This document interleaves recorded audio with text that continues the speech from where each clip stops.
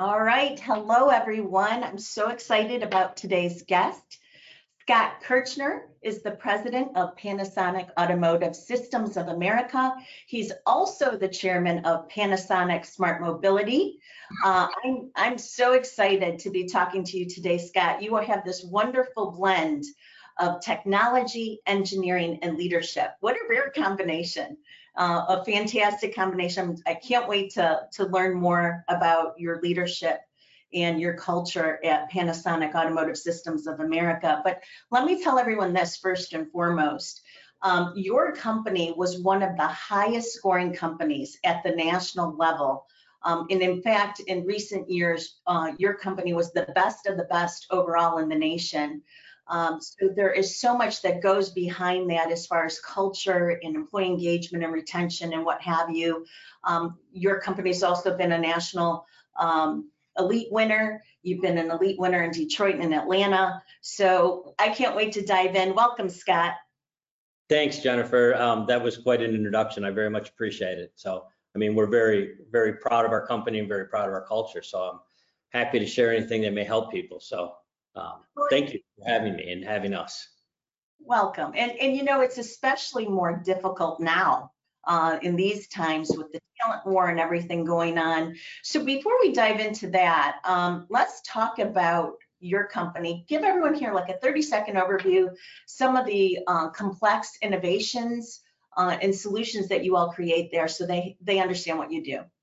Yeah, so Panasonic Automotive Systems, the global company, is an automotive tier one company. So, we make automotive electronics for what you would expect to be the major OEM. So, Toyota, Honda, Ford, Stellantis.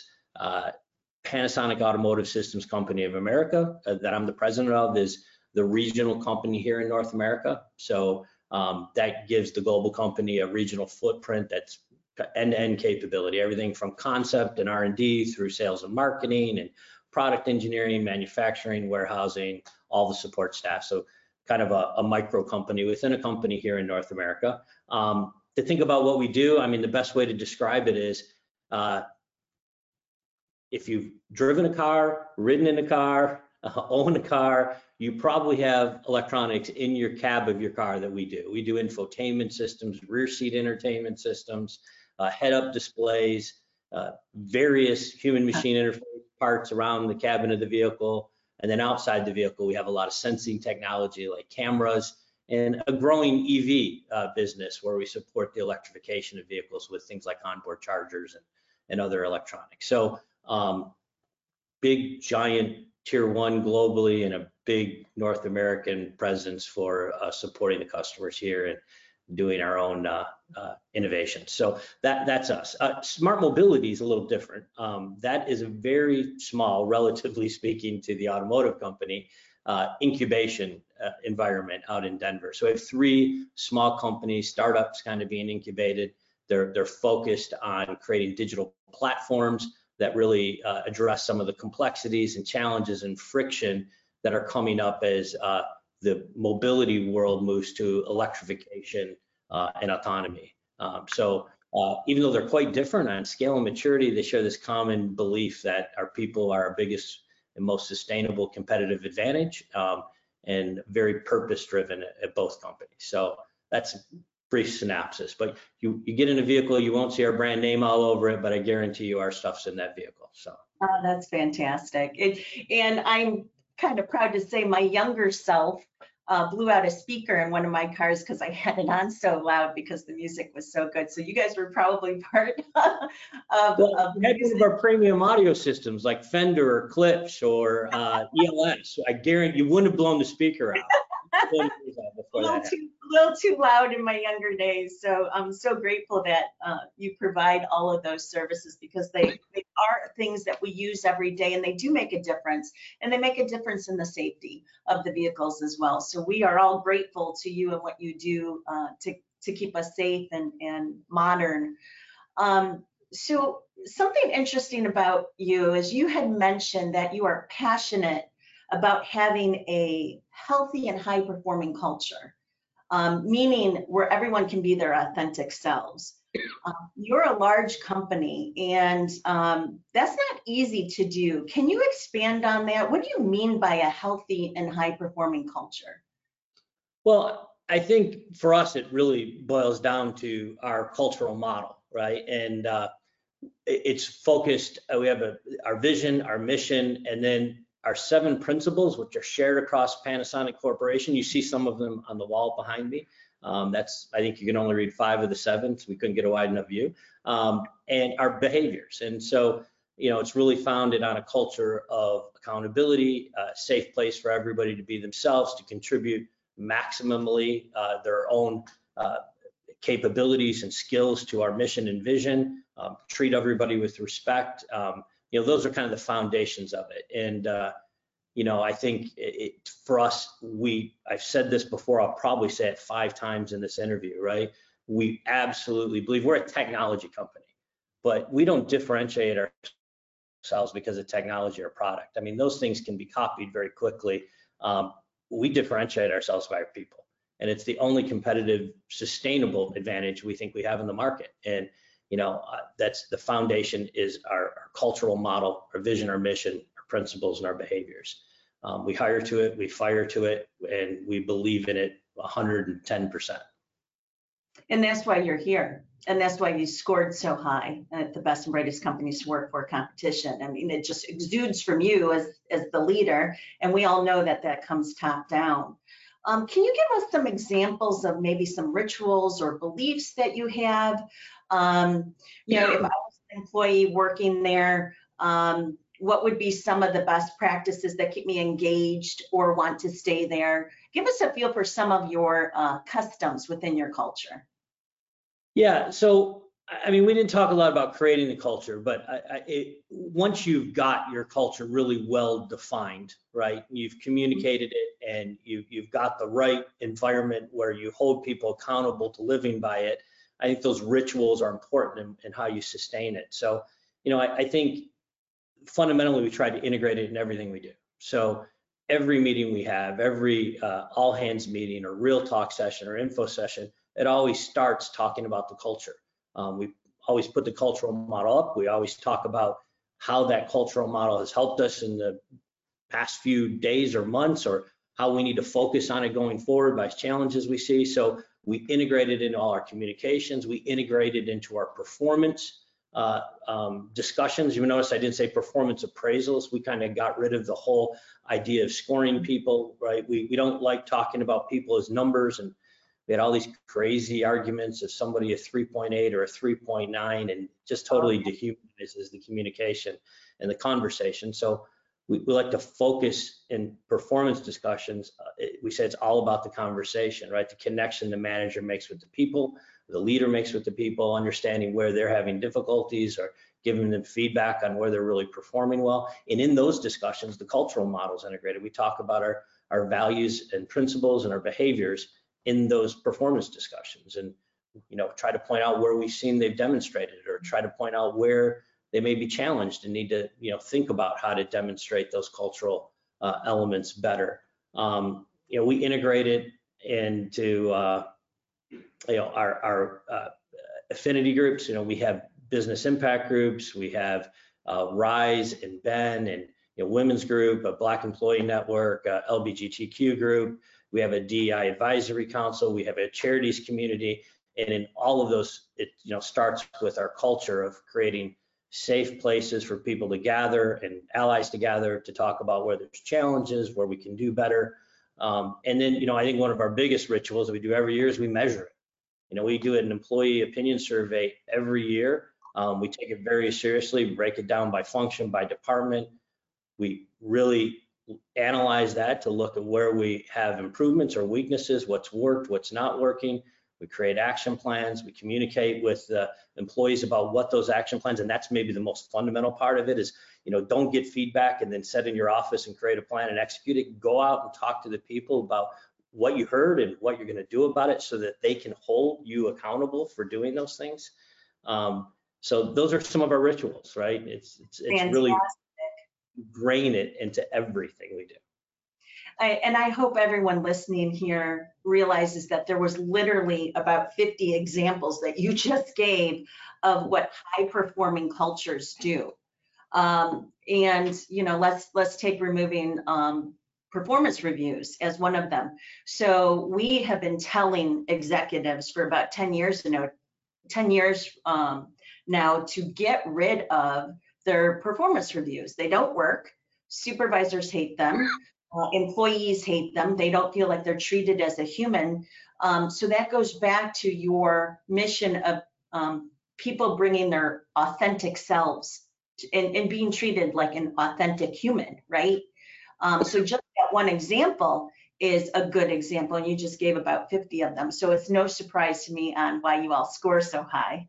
All right, so the last 3 years has been really, really challenging for many industries, many businesses. I'm curious of how your culture helped during that time, and or what set you apart. What success stories or lessons learned do you have from the last 3 years? So if another leader was sitting here in the room, what did you learn from the last 3 years on either positives or things that you might have done a little differently? Yeah, I think, when you get into times of crisis, which everybody went through, right? From the pandemic, maybe automotive's a little special that after kind of the pandemic shutdown crisis, we've been through supply chain crisis and semiconductor crisis, and we've been in about 3 straight years of, industry crisis. But when you get into crisis, you really figure out whether, one, you and your people believe in the cultural model, and two, whether it's ingrained in your fabric or not, right? And I think for us, we were really pleased to find out the answer to that question is yes for both of them. We went through what everybody else did in early 2000, right? The industry went from, hot to nothing overnight. Our sales went from a couple $100 million a month to zero. Our plant shut down, everybody had to go home. We had to think through how to keep our people safe. We had to think through all those things, right? But I think the amazing thing for me is going home and going to this digital world like we're in right now had some strange impact of knocking down what were these residual barriers of cross-functional communications or silos that we didn't even really know we had so much. We thought we had kind of solved that, but for some reason, being in this virtual world and reaching out to somebody that's in another location or at the factory, all of a sudden became just as easy as talking to your neighbor. And the coordination and the cross-functional communication improved. And I would have never have guessed that. I mean, I was surprised that the technology worked so well. I was surprised, but I would not have guessed that. And, we set kind of 3 priorities through this. Number 1, protect the people. Number 2, protect the customer. Number 3, protect the business. Because we honestly believed if we did the first 2, the third one would come naturally. And, I'm really glad to see that everybody, every leader, every employee went, operated on those 3 priorities. And in the end, it worked. We had our highest scoring employee opinion survey at the end of 2020, when we had to shut things down, we had to cut pay, including mine. We had to furlough people, but we did that in a very empathetic way of rolling the furlough so nobody paid a disproportionate amount. And we, paid bonuses earlier from the prior year to make sure there wasn't a cash issue with people. So we gave them a lot of support of unemployment benefits. So we just tried to do everything we had to do with great empathy for the people and the customer, and we believe that would protect the business. And then, I think the result was we clearly believe that the crisis demonstrated that our culture is ingrained in our people, and everybody believes in it, and it works. And I think the lesson that I would share with everybody else is build the culture before you need it. Because if we'd have gotten into that crisis mode without the 5 years of investment, and more than that, but we would have struggled a lot. And we actually came through it and talked to our customers. The feedback, we won awards during that time about customer satisfaction, which was just amazing. And that comes from, the commitment that people had to protect each other in the company. So I'm just incredibly grateful and proud of what everybody in this company did through that time period. And, you know, it hasn't ended for us. Like, we're still kind of just ebbing out of the whole automotive crisis now. So. Well, and I'm sure that mantra helped too. Protect the client, protect the business, protect our team. People rally around a mantra. So that helped. And you used the word empathy. You know, I know you're humble, Scott, but not many CEOs of your stature talk about empathy in the workplace very often. And I know empathy is strong within your culture. And if you look behind you, adaptability, humility, gratitude, team spirit, untiring effort. I mean, it exudes. And I really want everyone here to understand what you said about build a culture before you need it. Because statistically, what we've seen at the Best and Brightest is the companies that had strong cultures and mantras, you know, lesson learned, right? Those are the companies that thrived as best they could, thrive during the pandemic. So thank you for that. So let's keep these words of wisdom going. So Scott, let's say you write a book. This book is going to young people who want to start a business or want to go into the executive seat or what have you. What would be some of the chapters in that book? You know, you're asking me to not be humble. I had a couple suggestions from my staff. Like, one of them was shut up and listen. I laughed at that one because the subtitle of that chapter might be do as I say, not as I do. I'm a guy who has to talk to think, right? Which can be very dangerous in my position because I'm just brainstorming ideas and my team starts taking action. I'm like, no, I was just brainstorming, right? So that would be one of them. You know, I think a couple others is good leadership is good questions, not good answers, right? Your people don't need to hear you tell them what to do. They need to hear you help them figure out what to do so they, you know, can learn and contribute. I think another one is, you know, talent and culture is your only sustainable advantage. I've said that several times. You know, the road to trust is authenticity and transparency. We believe in this radical transparency and authenticity, right? I mean, we want people to be who they are, and we are very transparent. We share everything we possibly can that's not a compliance issue with our people all the time. We think that enables them to really, you know, contribute. You understand context, you understand trouble. One of my favorite sayings is the more power you have, the less you can use it. If you're leading from a position of your positional power, you're failing, right? So those would be some of them. I don't know. I might be able to write the chapter heads. I guarantee you I could not write the book though. Sorry, it's allergy season in Georgia, so I've got a little bit of it. No worries. We've all been there. So those are some fantastic chapters. And I think sometimes as a CEO, we forget people are watching us, right? And especially those coming into the business, we model for them what needs to happen, right? So thank you for sharing those. And you know, I really like what you said about asking questions. Do you have a standard question? So anybody that's like, I don't ask enough probing questions, do you have a standard question you ask to get people thinking? You know, I guess one of my go-to questions is explain to me why you think that, right? I mean, I want to not just hear what you think, but I want to understand your thought process of how you got there. So somebody's pitching something to me or explaining how to solve a problem, I really don't want to understand just what they think is the problem and solution. I want to understand how they got there, right? What options did you consider? I mean, that's another question I'll ask a lot is like, what other options did you consider and why do you think this is the best one, right? Mm-hmm. So, I mean, what you got to just realize is 99.9% of the time that your people know more than you do, right? Yeah.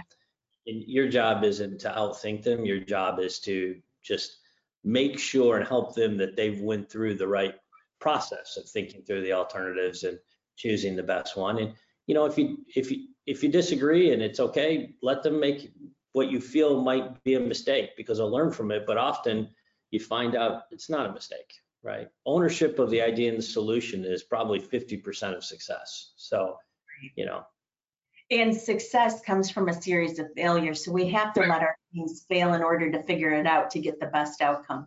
Yeah, very well said. I like the question. Tell me more. Tell me more. Why do you think that? Tell me more. Yeah. All right, let's shift gears. One of the reasons why we do this is, many times people see the title, they don't see the human behind the title. And we like to demystify leadership. And let's kind of shift gears here and just talk a little bit about you as a human. How do you start your workday? Tell us how your day begins. How I start my workday, honestly, I come into the office, grab a cup of coffee, and I have the world's most phenomenal assistant. So I basically walk up to her and say, what do I got to do today? It's a little bit facetious, but I sync with her every morning. Like, what's on my agenda? What's important? Is there anything I need to be aware of? Anything happened? She is phenomenal, and couldn't do this job without her. So that's how I start my day. Cup of coffee and talking to her about what's on my agenda. They really are partners. They're partners and not admins, They're true partnerships to the C.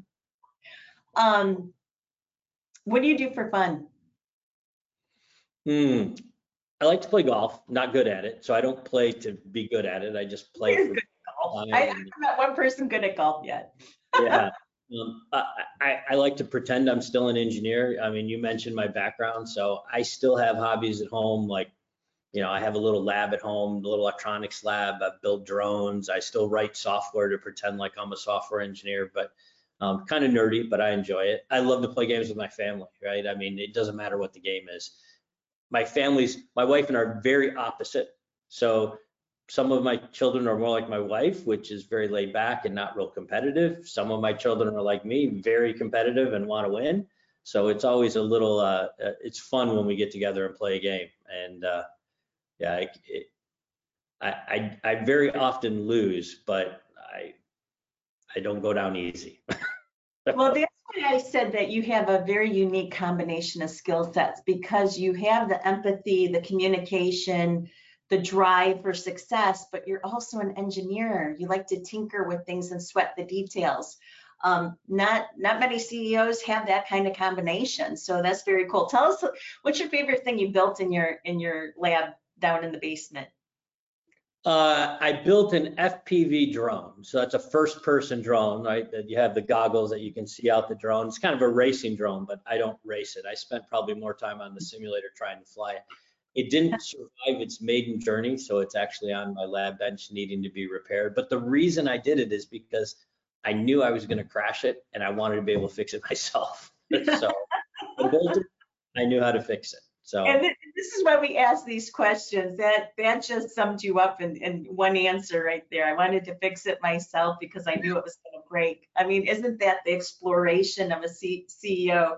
I had no clue drones raced, and I'm sure many people listening right now, who knew drones had races? I mean, that's fun stuff. Very fun. On a more serious note, wellness is a big issue, especially in the last 3 years. Mental health, physical health, eating right. Tell us what you do for managing stress and being healthy and taking care of yourself. yeah, I'm a big believer in mindfulness meditation. So when I feel myself getting stressed out, I wish I could tell you that was one of my daily rituals, but it's probably only about 50% of the time that I do it,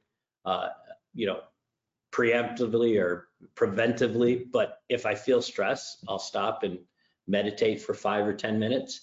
I think a big part for me is when I get stressed, I always think about stop catastrophizing, right? Don't take this issue and play it forward for the next 3 months of all the worst things that can happen, right? Nip that in the bud. And I think another big thing is gratitude, right? I always try to look for when I'm feeling really stressed about things that might be going wrong or might, catastrophize into something really bad, there's always things you can find to be grateful about. And if you can stay focused on those things, helps you manage your personal stress more. I sent some bumper sticker in there. Stop catastrophizing. Doom Go get scrolling is that really tree work, bad. hurry before someone nabs it. Oh gosh, that's great. Well, let's end with this. You as the leader and you as a human, you said you have kids, you as a dad, how do you define happiness? I probably already used the word gratitude, right? There's a really great book by Steve Acor. It's also a TED Talk called The Happiness Advantage. There's a lot of great books on how happiness is a productivity tool, but I think the core of it is gratitude, right? I mean, happy people have a lot of gratefulness. It's about being grateful for what you have and the good things around you, and not, the don't know the opposite question, right? Or the opposite word, not feeling like you don't have what you need, right? Right. So I think gratitude is the key to happiness. And I'm lucky enough to have a really great relationship with my wife and my children. And most of the time, I'm always thinking about how do I make them proud, which isn't about success and money and title. It's about, I don't want to come home and have to explain to them why I did something they wouldn't be proud of. So that's what drives me. And then it's, gratitude. So. Fantastic, Scott. It's been wonderful having you on the program.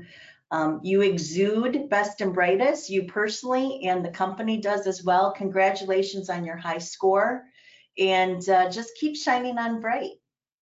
Thank you. Thank you very much. I really appreciate you inviting us here so we could have this talk. And, we've learned a lot from other companies. So if anybody watching this wants to reach out, we're more than happy to share everything we do and hope that it helps somebody. So thank you. That's very generous of you to share your secret sauce and help others. So thank you, Scott. Again, keep shining bright. It's been wonderful having you.